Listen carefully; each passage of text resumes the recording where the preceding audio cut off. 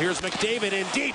Maroon scores. Backdoor. A beautiful play by Connor McDavid to set up Patrick Maroon for a backdoor tap-in. McDavid slid it out to Greiba. Loads and fires off a skate. Maroon tied up, backhanded in home.